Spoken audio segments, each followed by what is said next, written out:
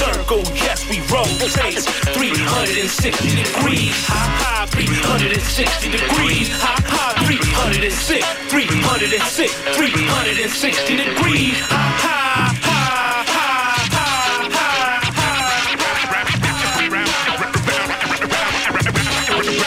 Round and round we go. To the circle, 360. Round and round we go.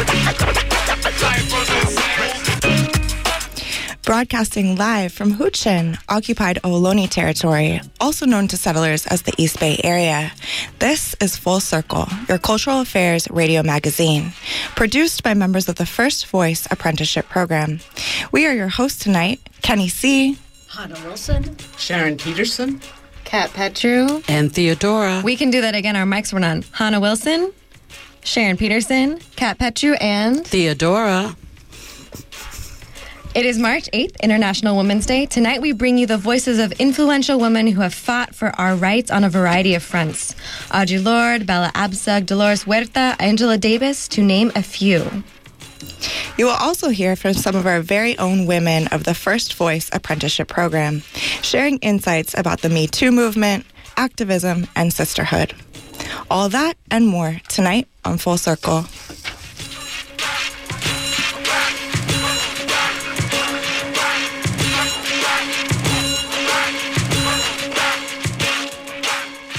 The title of this is Dan. Dan is in Africa. It's a part of, low part of Nigeria, between Nigeria and Dahomey. And originally it was part of the kingdom of Dahomey. And do you remember the Amazons, right? Okay. The title of this is The Women of Dan Still Dance with Swords in Their Hands to mark the time when they were warriors. I did not fall from the sky, or descend like a plague of locusts to drink color or strength from your earth. And I do not come like rain as a tribute or symbol for earth's becoming. I made me a woman, dark and open. Sometimes I fall like night, soft and terrible only when I must die before I rise again. I do not come like a warrior with an unsheathed sword in my mouth, binding my tongue, slicing my throats to ribbons of service with a smile while the blood runs down and out through holes in the two sacred mounds of my chest.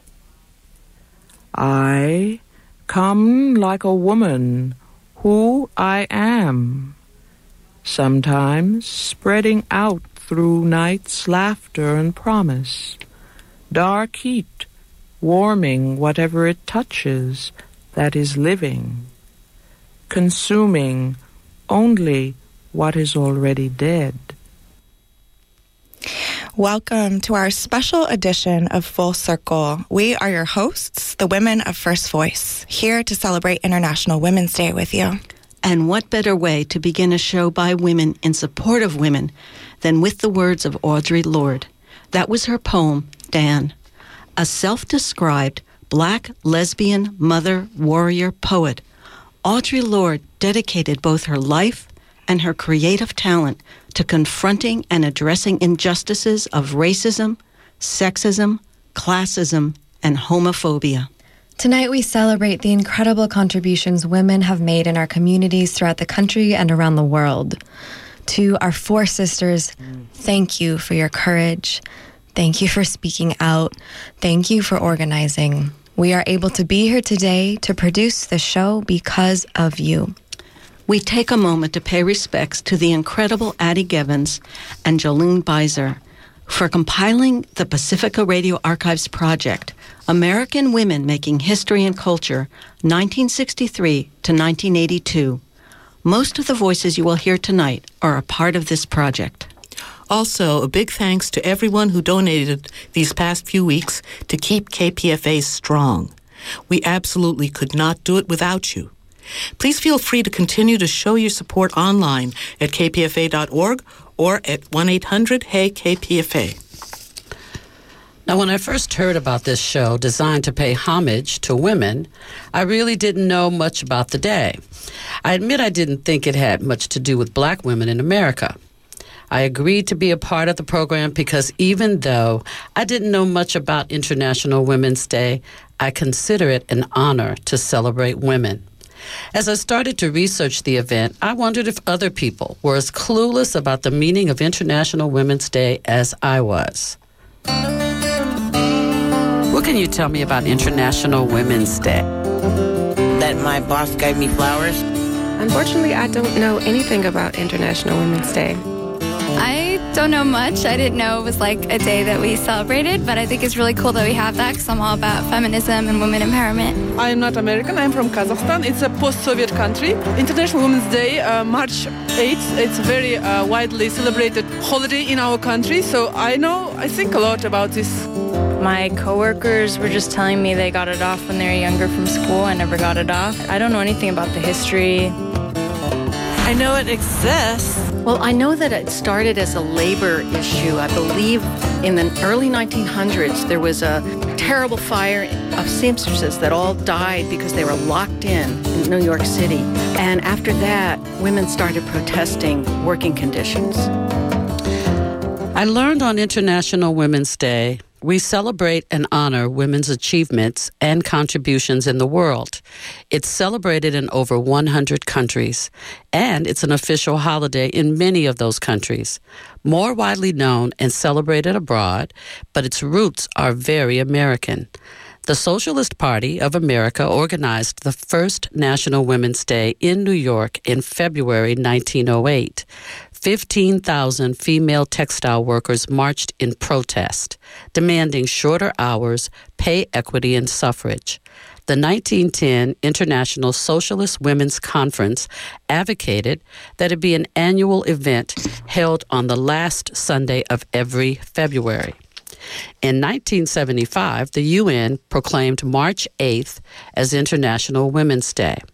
The United States Congress designated March as Women's History Month in 1987. As I researched International Women's Day, the absence of black women was glaring. The organizers completely ignored the hundreds of years of free labor and brutality of enslaved African women in America. White women got voting rights in 1920.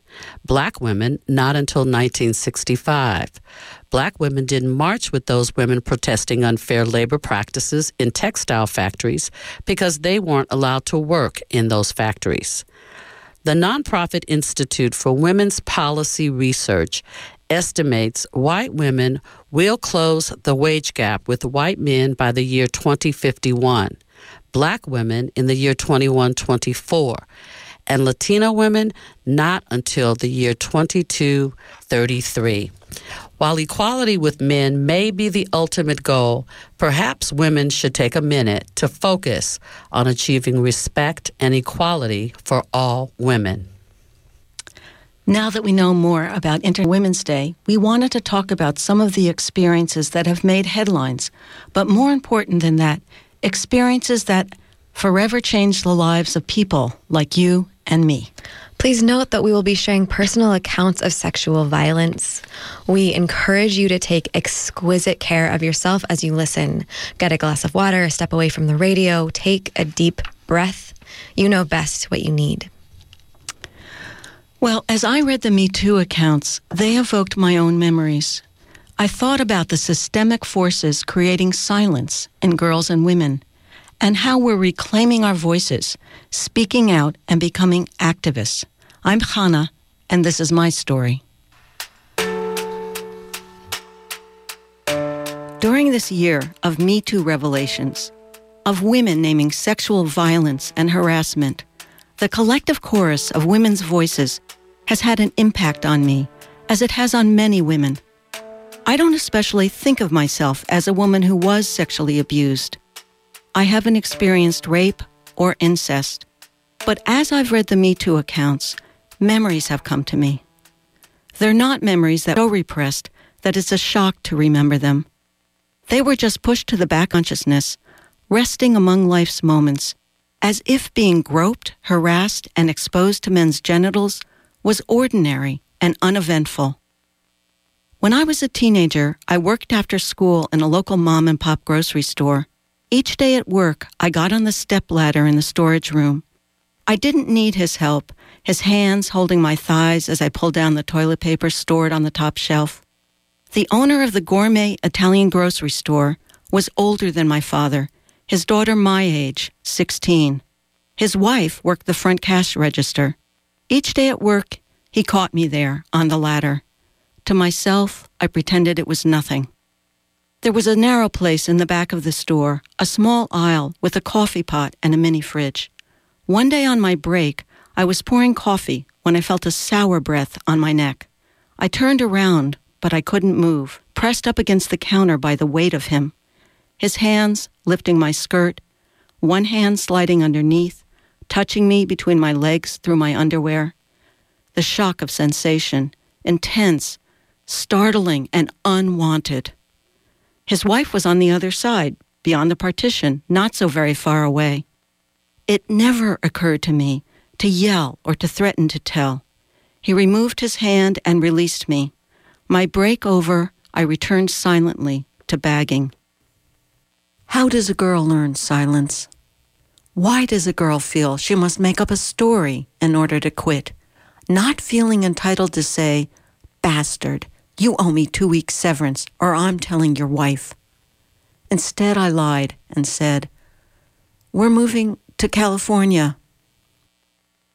I was 16 in 1967, disempowered as girls were, never thinking we could assert ourselves or voice our rage against male aggression.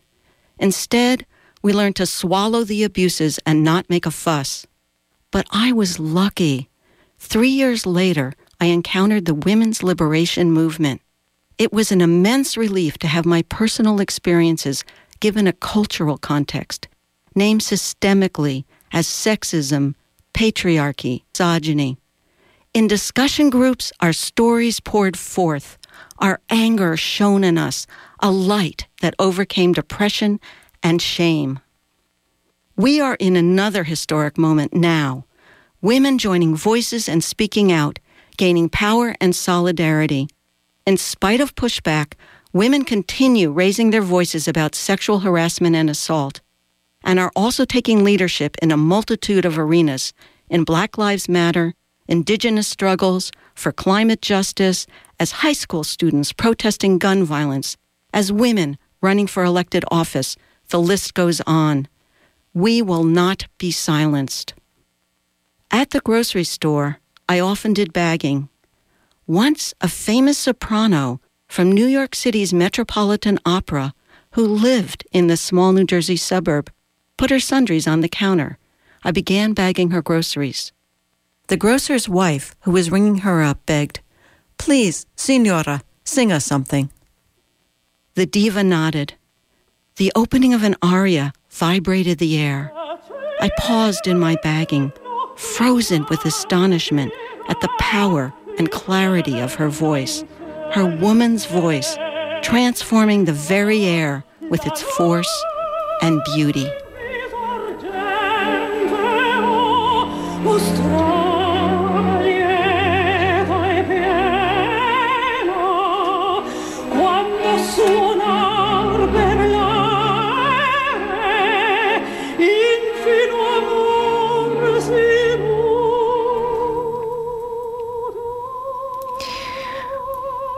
Welcome back to Full Circle on KPFA 94.1 FM. I'm Kenny C., and you just heard the voice of current apprentice Hannah Wilson. Thank you for sharing your story, Hannah. And this is Kat. How does it make you feel hearing your commentary now, Hannah? Well, it's a bit hard to be vulnerable, but I'm really sustained by the bravery of other women. And I also know that hearing true accounts makes connections between all of us so that we can move collectively from there and take action. I hear you, Hannah. I know that as women, we all have 1, 2, maybe even 20 stories. And we have to band together as women in this fight for respect and safety. It has become all too clear over the years to me that if we don't have each other's backs, no one will. Yeah. And I also feel you on the vulnerability of sharing the pain that you went through. And like Kenny C just said, sharing in order to show up for each other in a good way, we need to share our stories and tell the truth and demand that we're heard and believed. So what you're about to hear is the first radio commentary I ever made. I didn't plan it, and it just sort of came out all at once. And I really appreciate you all taking the time to listen now. And just another reminder to please take really excellent care of yourself as you listen.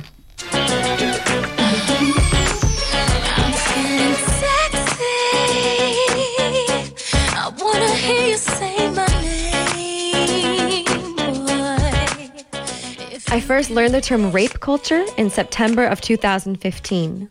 I was 28 years old. When I was little, I imagined a 28-year-old woman would not be discovering her sexuality. I bought the image mainstream culture sold me. 28-year-old women know themselves, they get married, and they have babies. Thank you, white supremacist, heteropatriarchal, imperialist America, for this so-called fairy tale.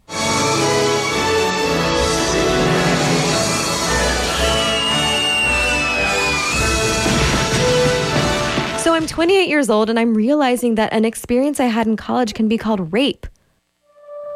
Rape. This word reeks of poison and despair and loss. I can literally feel my heart start to pound as I remember all the implications of this word. But I cannot get stuck in this trauma. Anyone who's resonating with anything I'm saying, please know that by not getting stuck in trauma, I don't mean don't feel your feelings. Feel your feelings, please go there. As far as I know, the only way out is through. The healing process for me begins by asking a lot of questions. What does this 28-year-old realization mean for my future? What does it mean for our world? How can I relate to my body now? How can I dance and experience pleasure and risk opening up to another person knowing that my body was once a site of violence and violation? That it once did not belong to me? In part, attempting to find answers to these questions, initiating this healing process, comes from ripping that Pepto-Bismol pink faux cotton candy fairy tale to shreds. We don't need to pretend that things are okay when they're not. You can't rid your garden of weeds by simply pulling at the stems. You've got to get to the roots. Yank them the hell out using all the resources at your disposal, and simultaneously, with love and tenderness, plant taproots of resilience.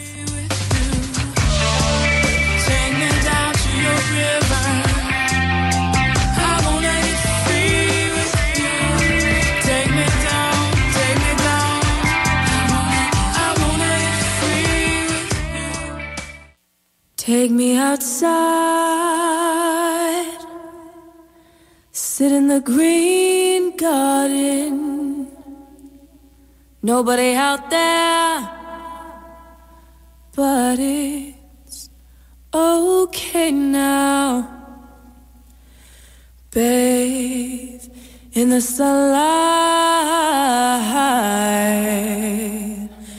don't mind if rain falls. Take me outside, sit in the green garden. Another element of healing for me is the fact that such miraculous transformation and soulful strength training is absolutely non-negotiable. I can experience pleasure again because I must. Because not enjoying life, living in fear, hiding from intimacy is not an option. I've spent so long apologizing for my very existence.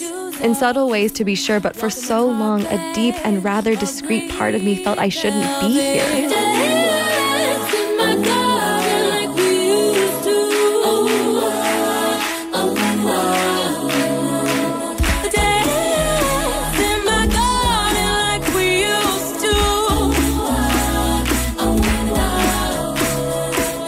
It has taken courage and faith and wise and generous teachers, friends, and family to help me steadily come to the realization that I am here and my life is meant to be lived and enjoyed, to be celebrated I've always wanted to be a beacon for justice, but somehow I thought I needed to dissolve, to put myself last or disappear in order to manifest justice.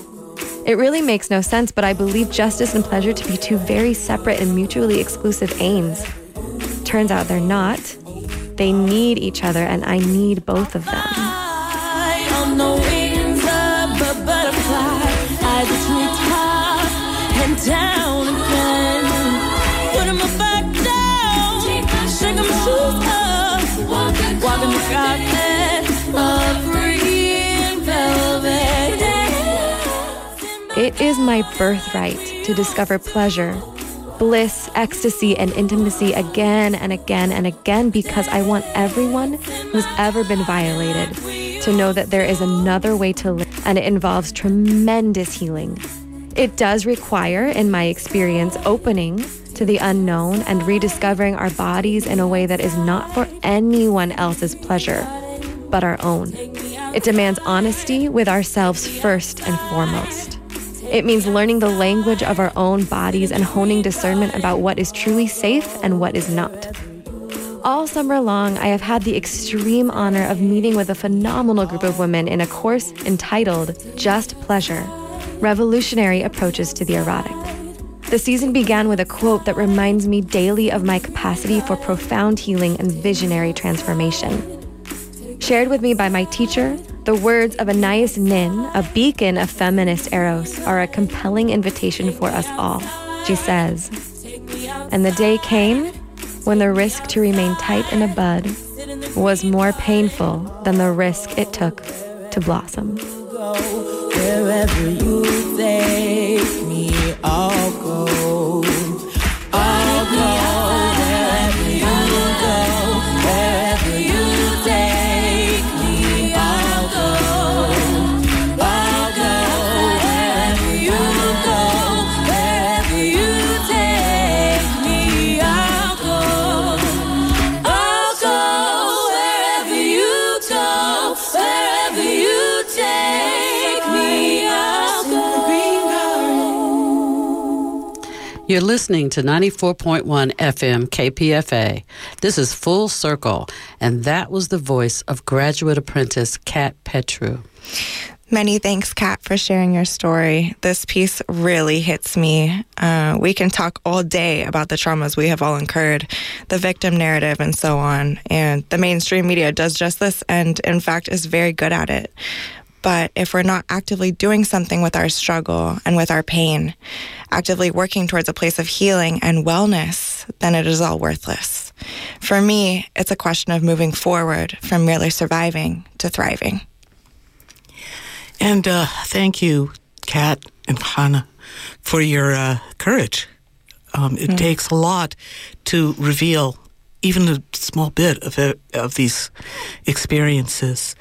And Kat, I especially appreciate that you show us the way out, which is internal, it's individual, but you can't do it alone. And Hannah, I started working about the same few years later than you did, and I remember that age well. I also remember that bosses, coworkers would have like posters, pinups on the wall. You knew who was who a lot of times. And today it's the same stuff is going on, but it's more insidious. However, I think we can look to Me Too and Time's Up.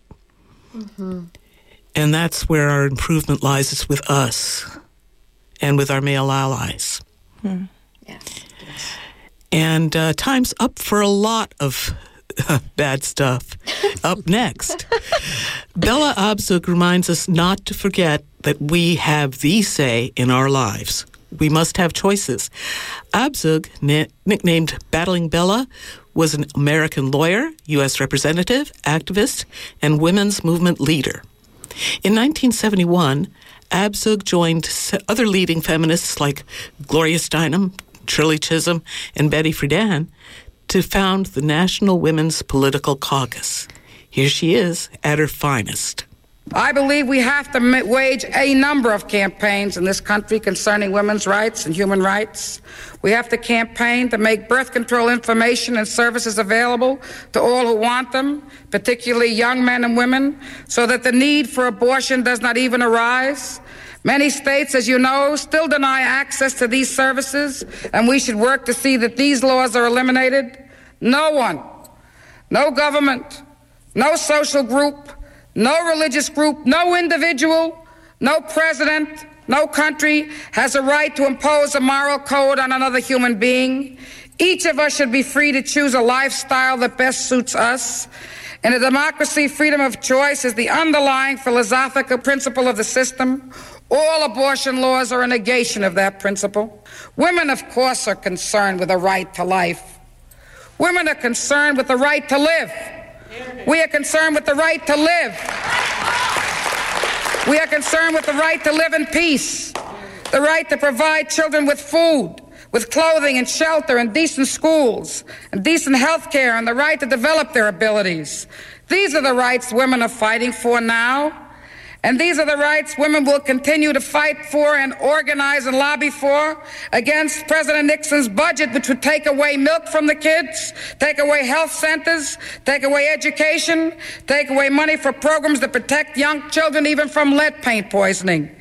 It is because of all of these things, it is because of our fundamental respect for the dignity of human life that we are all here tonight. Here in America, there in France, there in many other places all over this world, so that we can join hands symbolically with our sisters all over this world to create an earth and a place to live for women and for men that will give true freedom and true human dignity to all of the human beings on this earth. A way in which all people can live in control of their own lives, in control of their own bodies, in control of their own destinies, hoping and believing that there can be a basis for each people to live in economic and social and political justice. That's the reason we are here together, as somebody asked me in the back of the room. It's international. Life is, and the right to a job, and the right to control your body, and the right to have peace, and the right to have decent shelter and health care is an international movement, and it's a movement of all people, and that's why we're here together. Bless you all. Welcome back to Full Circle. Tonight, we celebrate International Women's Day with sounds from the Pacifica Archives, featuring the work of activists, poets, politicians, musicians, and First Voice apprentices. So far, Audre Lorde has reminded us to be proud of our womanhood. Hannah and Kat showed us that womanhood can be exploited, but also how our inner strength helps us travel through the pain and to make it to the other side, where love lives. And Bella Abzug, the voice you just heard, reminds us of the importance of demanding agency. We are the women of First Voice, and tonight we stand in solidarity with all women in the fight to reclaim our bodies, our minds, and our hearts, in our constant struggle to make space for ourselves. We must remember, with strength and pain, endurance and love also come. We've got more powerful voices to share with you, but first, some music. This is Say My Name by Maimona Youssef, aka Mumu Fresh. If I should die tomorrow at the hands of the policeman, ooh, and the papers say we're gonna call it a suicide, would you even question why?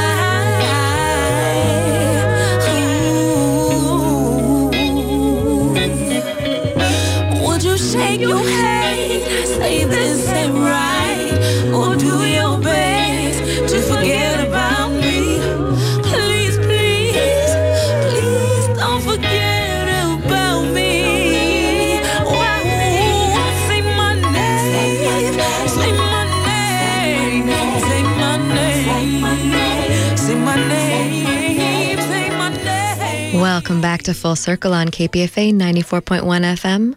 That was Say My Name by Maimona Youssef, aka Mumu Fresh, and I am one of your 5 hosts this evening, Kat Petru. Tonight, we, the women of First Voice, celebrate and remember the struggle, solidarity, resistance, and resilience of our foremothers. We share these stories, these voices, so that our daughters know where they come from. This is Sharon Peterson. Up next, we'll hear from Shirley Chisholm, a U.S. politician, educator, and author, the first black woman elected to the U.S. Congress in 1968. Took that long. Chisholm represented New York's 12th congressional district for 7 terms from 1969 to 1983. And in 1972, Shirley Chisholm was the first black presidential candidate for a major party and first black female presidential candidate for a major party.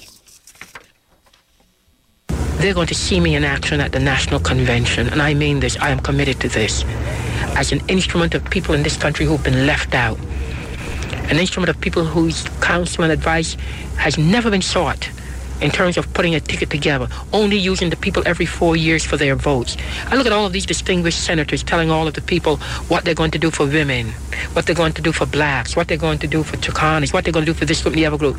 Well, darn it, they've been in the United States Senate for 10 or more years. If they had a concern about the American Indian, they would have done something already about the miserable living conditions that those Indians live on in terms of the reservations, where 70% of them don't live to see the age of 40. They don't have a concern about women. They don't have a concern about the conservation and preservation of human resources. They're only interested in these human resources every 4 years when it's time to go out and get the vote. Shirley Chisholm, folks, 1972. Now, it's 2019. Kamala Harris is running for president in 2020. Between Chisholm in 1972 and Harris today, only 4 black female candidates have run for president from a major party. Wow. That's It's hard to believe. 11 altogether, but from a major party, only 4. One thing I remember about Shirley Chisholm is she was known for being unbought and unbossed. Thank you. Yeah, I think one of the exciting things now is the women who've gotten elected to the House of Representatives, and they are diverse, and that's exciting. Not enough change yet, but it's an exciting move. We're getting there. Continuing in the political vein, we're now going to hear from June Jordan. She was an Afro-Caribbean American poet, essayist, activist, and professor of Afro-American and Women's Studies at the University of California in Berkeley. We'll hear excerpts from her Poets and Politicians Against the War speech given on February 22nd, 1991. This is the column that I wrote on the night that was, among other things, the anniversary of the assassination of Malcolm X last Thursday. Last Saturday, at a local anti-war rally organized by the Middle East Children's Alliance, I noted aloud that the war to date was costing us $56 billion every 24 hours. The cost is $1 billion at least. I therefore propose the following to the crowd scattered on the grass and under the trees. $1 billion a day for 7 days for Oakland. Can you imagine that? $1 billion a day, but to hell with the imagination. This is our city. This is our money. These are our lives. $1 billion a day for 7 days for Oakland. Or do we accept that there is only the will and the wallet when it's about kill or be killed? Do we need this money or not? Do we need it here? Do we need it now? And so on. When I left the stage, a reporter came up to me. You meant $1 million, didn't you? No, I answered him amazed. $1 billion. $1 billion a day for 7 days for Oakland. That's the bill. That's our bill for housing and drug rehabilitation and books in the public schools and hospital care and all of that good stuff. $1 billion a day. It's a modest proposal. In less than 3 months, Those maniacs in the White House and the Pentagon have spent $56 billion in my name and with my taxes trying to obliterate Iraq and its people and their leader. I'm saying call home the troops and the bucks. We need these big bucks to make this a homeland, not a desert, right here for the troops and for you and for me. What's the problem? It's a bargain. $7 billion on the serious improvement of American life in Oakland versus $56 billion for death and destruction inside Iraq. What's the problem? But the reporter was giving me a weak smile of farewell that let me understand he found my proposal preposterous. $1 million for life, okay. Billions for kill or be killed, okay. But really big bucks on us, the people of these United States. $1 billion a day to promote, for example, the safety and educational attainment and communal happiness of 339,000 Americans. I must be kidding. As I walked away from the park, I felt a heavy depression overtaking me. The reporter, a tall white man with clear eyes, could not contemplate the transfer of his and my aggregate resources from death to life as a reasonable idea. Worse, he could not suppose his and my life to be worth anything close to the value of organized, high-tech, and boastful murder. But then other people stopped me to ask, how can we do that? Do we write letters or what? And so, as I write this column tonight, I am reassured because not every American has lost her mind or his soul. Not every one of my compatriots has become a flag-wrapped lunatic lusting after oil, power, the perversions of kicking ass, preferably via TV. A huge number of Americans has joined with enormous numbers of Arab peoples and European communities in Germany, England, France, Italy, Spain, and Muslim communities throughout India and Pakistan to cry out, stop. And when I say huge, I mean it. If 1,000 Americans contacted by some pollster can be said to represent 250 million people, then how many multi-millions do we, anti-war movement gatherings of more than 100,000 coast to coast and on every continent, how many do we represent?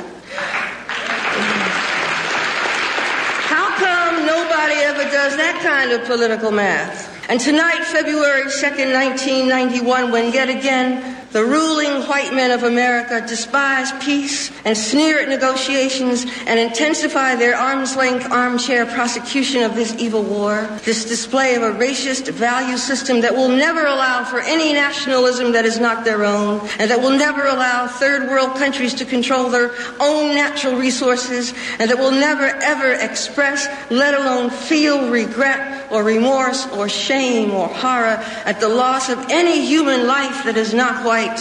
Tonight, I am particularly proud to be an African American. By launching the heaviest air assault in history against Iraq on January 15th, George Bush dared to desecrate the birthday of Martin Luther King Jr. And I want to say something else specific to you, Mr. President. It's true, you can humiliate, and you can hound, and you can smash and burn and terrify and smirk and boast and defame and demonize and dismiss and incinerate and starve. And yes, you can force somebody, force a people to surrender what happens to remain of their bloody bowels into your grasping, bony, dry hands. But all of us who are weak, we watch you, and we learn from your hatred, and we do not forget. And we are many, Mr. President. We are most of the people on this godforsaken planet. Welcome back to Full Circle on 94.1 FM KPFA. We are your host, women of the First Voice Apprenticeship Program. I'm Theodora, and that was the voice of June Jordan. It might sound like she's talking to POTUS number 45. She isn't. Her final statement is directed to George Herbert Walker Bush, POTUS number 41. Feels like deja vu. Some things never change. June Jordan died in 2002 of breast cancer at the age of 65. Which is so indicative of the way that trauma created by oppression lives in our bodies and affects our lives. Lorraine Hansberry died at 35 of cancer, Audre Lorde at 58 of cancer, and the list tragically and enragingly goes on. You know, listening to June, I think about how relevant her words are today for Oakland teachers now, for the housing and education crises we are experiencing. And I wonder what it would look like if we really did have funds, $1 billion for Oakland, for improvement of life instead of death and destruction. Speaking of education, let's turn our attention to the voice of legendary organizer Dolores Huerta, reflecting on the foundational flaws of the U.S. education system. Longtime labor leader and civil rights activist, Huerta was one of the founders of the United Farm Workers, or UFW. Let's listen. As we look at our world around us today, and we wonder, how did we get here to this place in our United States of America, a land of freedom and equality? Not quite so, as we know. Well, I do believe that one of the problems is our educational system.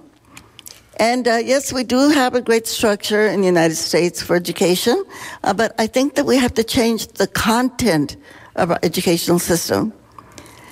I do believe that one of the reasons that we are where we are at today is because we still have, unfortunately, a land of abysmal ignorance in our society.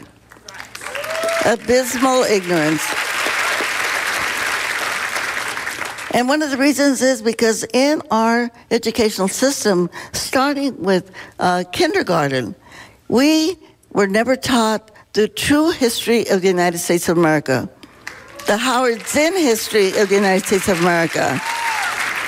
We were never taught who our first slaves were in the United States, the Native Americans, whose land we sit on, who we have never thanked or compensated for. That the African slaves that were brought here in chains to the United States of America are the ones that built the White House and the Congress of the United States of America. Welcome back to Full Circle, 94.1 KPFA. Tonight we are celebrating International Women's Day by honoring some of the voices of women who have empowered us. The voice you just heard was that of Dolores Huerta, legendary activist and organizer. KPFA is going to be continuing the celebration tomorrow with an all-day schedule devoted to women's programming, produced and engineered by women. Tune in tomorrow from 6 a.m. to midnight for music, culture, and her stories, celebrating the courage, creativity, and contributions of some of the most powerful women on the planet. Speaking of powerful women, up next, we have the one and only Angela Davis speaking about the necessity of global resistance. Here's an excerpt from her speech at the Frontline Feminist Conference of 1996 titled Women, War, and Resistance. I would say that however complicated that era may have been, the radical will to bring about structural, social, economic, political transformation was inextricably linked to a sense of international community. Now, today, transnational linkages among progressive and radical movements are much more than a question of inspiration, much more than a question of identification, much more than a question of style. These transnational linkages are a question of necessity. There is no other way to confront exploitation, violence, war, how to create those transnational linkages in feminist contexts in ways that are respectful of all participants. As many activists and scholars, Chandra Mohanty for one, have pointed out, sisterhood is not a given. Sisterhood is not a given.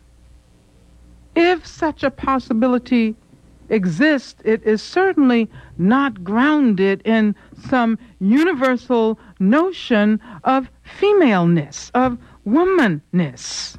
When gender alone becomes the ticket for membership Now, first of all, we end up with some very strange bedfellows, or should I say bed sisters. And second of all, this sisterhood will more than likely be hierarchically structured. You know, they're big sisters, they're little sisters, and then they're baby sisters. I don't think I have to spell out who inhabits which positions in this hierarchy. The point I would like to make is that female or feminist transnational connections need to be politically grounded. Feminist transnational connections need to be politically grounded and informed by the real work women and men are doing around the world. Which brings me to some of the specific points I'd like to make about one struggle that could greatly benefit from increased transnational linkages. If there's one lesson women in the West or in the North should have learned from women's struggles in the Third World, in the South, it is that an equal rights framework does not work, particularly since the status of males is not exactly the emancipation women in these countries seek. Thank you, Sister Angela. You are listening to 94.1 KPFA, and this is Full Circle, celebrating International Women's Day. Equality, according to Angela, may not be what we're seeking. Do we really want equality with men? Well, we don't want to be identical. We need a whole new system. We need a whole framework. Absolutely. We need to undo patriarchy, racism, capitalism, economic inequality, et cetera, et cetera, et cetera. The a whole new status of system. men is not exactly what I seek. A new framework, absolutely, Theodora. You know, one thing that Angela says really sticks with me particularly. She says, sisterhood is not a given. And in fact, her words remind me of a story. Let's have a listen. When you think of a Muslim, who do you see? When you picture a Jew, what do you imagine? It would be well for us to think about how we digest the images that are so often fed to us by Hollywood and the mainstream media, and most importantly, how these images work to create and maintain cultural divides.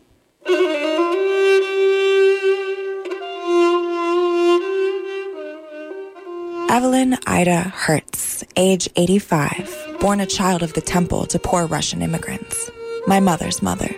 A woman with rigid conservative opinions. She'll tell you how she feels about it all right, even when you have not asked. Strong, calculated, and a natural-born storyteller, she is many things, but quiet is not one of them. Her life made possible only by her parents' daring flee from Nazi-occupied Poland, Evelyn naturally felt the strong need to fight for her own, because for Evelyn, the threat of annihilation was a very real thing, an idea instilled in her from the time she was a small child.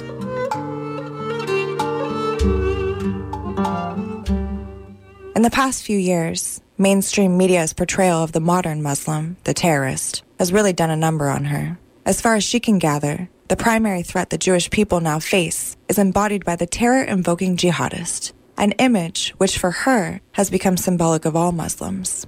It always struck me that she could be so ready to hate someone she had never met. It has been said that fear breeds hate, and hate she did. September 2010. After a long battle with pneumonia, Evelyn awakens to a frightening circumstance. Unable to breathe, she is rushed to the hospital. 1 month, 2 hospital beds, and 3 misdiagnoses later, she was in a bad way. Wheelchair-bound, unable to go to the bathroom or even clean herself without assistance. Weary and weak, she insisted on going home, back to her comfortable, normal life, as it always was. Fate had other plans.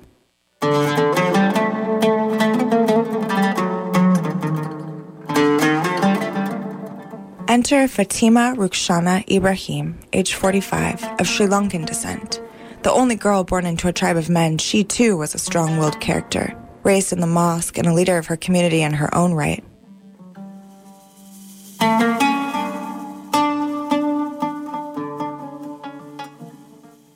Then along came the well-famed tsunami of late 2004. On that fateful day, she watched as her father, her husband, and her son were swept out from beneath her and into the sea. The devastation drove in her a restlessness, and that restlessness drove her to America in search of a life beyond motherhood and widowdom.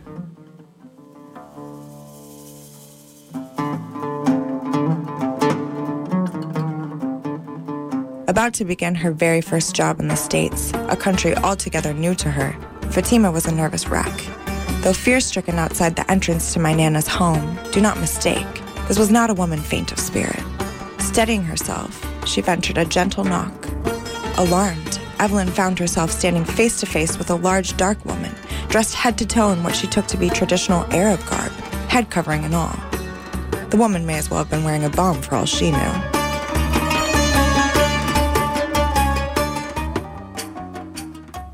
For several days, the women danced around each other, each one wary of the other.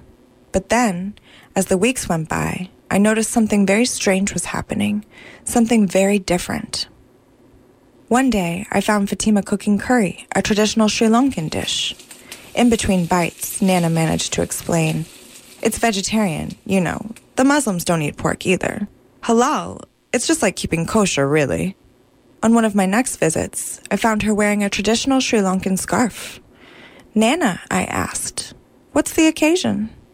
"Isn't it lovely?" she responded. "Fatima's brother sent it to me all the way from the old country."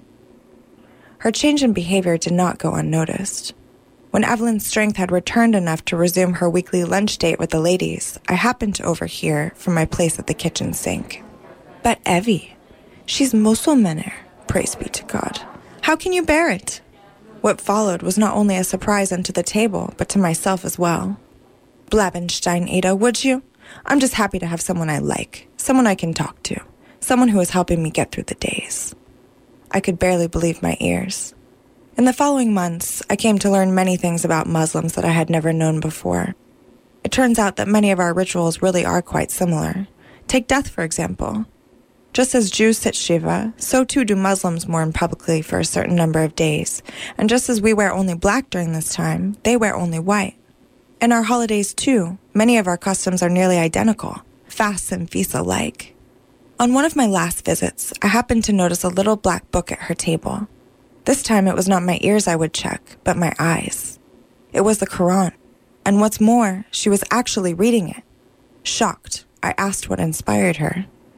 She responded with a story about a request Fatima had recently come to her with. She wanted to know if it would be all right if she prayed, and she explained that she had been missing her daily prayers for some time now, out of fear she might offend. Nana's words verbatim, "Her God, my God, the more praying the better." Of course, I found all this to be extraordinary, but it was not until she invited Fatima to Passover for the first time that I realized what their relationship meant for us not only as a family, but also for our community at large. In a world dominated by escalating violence between these two cultures, this is a remarkable glimpse into what is possible in the world when we decide to take our learning into our own hands and to walk towards each other instead of away. In sharing our stories, we can create unthinkable bonds. All we have to do is listen with a willing ear. It seems the path from adversity to sisterhood is not so long and hard as we've all been led to believe after all. After we should leave now, come back home.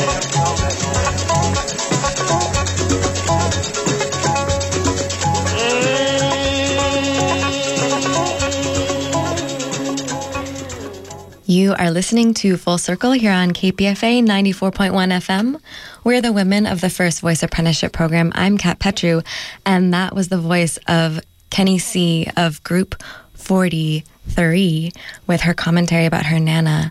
And I so appreciate it. I have a Nana of my own, Madla, and she is a survivor of Terezin, one of the concentration camps during the Holocaust. And she straight up told a Nazi no when he tried to separate her from her mother and her sister. So I carry that resistance to military violence and militarism with me in my blood. And I also carry the rematriation of Palestine to its people and in support of the return, the Nakba.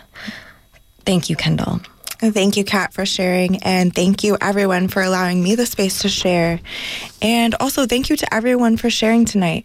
We want to give one more big thank you to Addie Gevins for compiling the Pacifica Archive, American Women Making History and Culture, 1963 to 1982, and to Graduate Apprentice and our fearless leader, Teresa Adams, in there in the booth. We love you, Teresa. We could not have done this without you.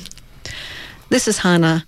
We'd also like to take some time here just to hold a moment of respectful silence, both for the voices that we had to cut from tonight's show just for the sake of time, and for all the voices we never get to hear. So here's to us, the women of First Voice, raising more and more voices for future generations of broadcasting. And speaking of that, don't forget, folks, the First Voice Apprenticeship Program at KPFA is looking for new voices, and you could be one of them. You too could be on the radio. Do you have a story to tell or a viewpoint not oft reflected in the media? For more information and to apply, visit kpfaapprentice.org or call 510-848-6767, extension 235.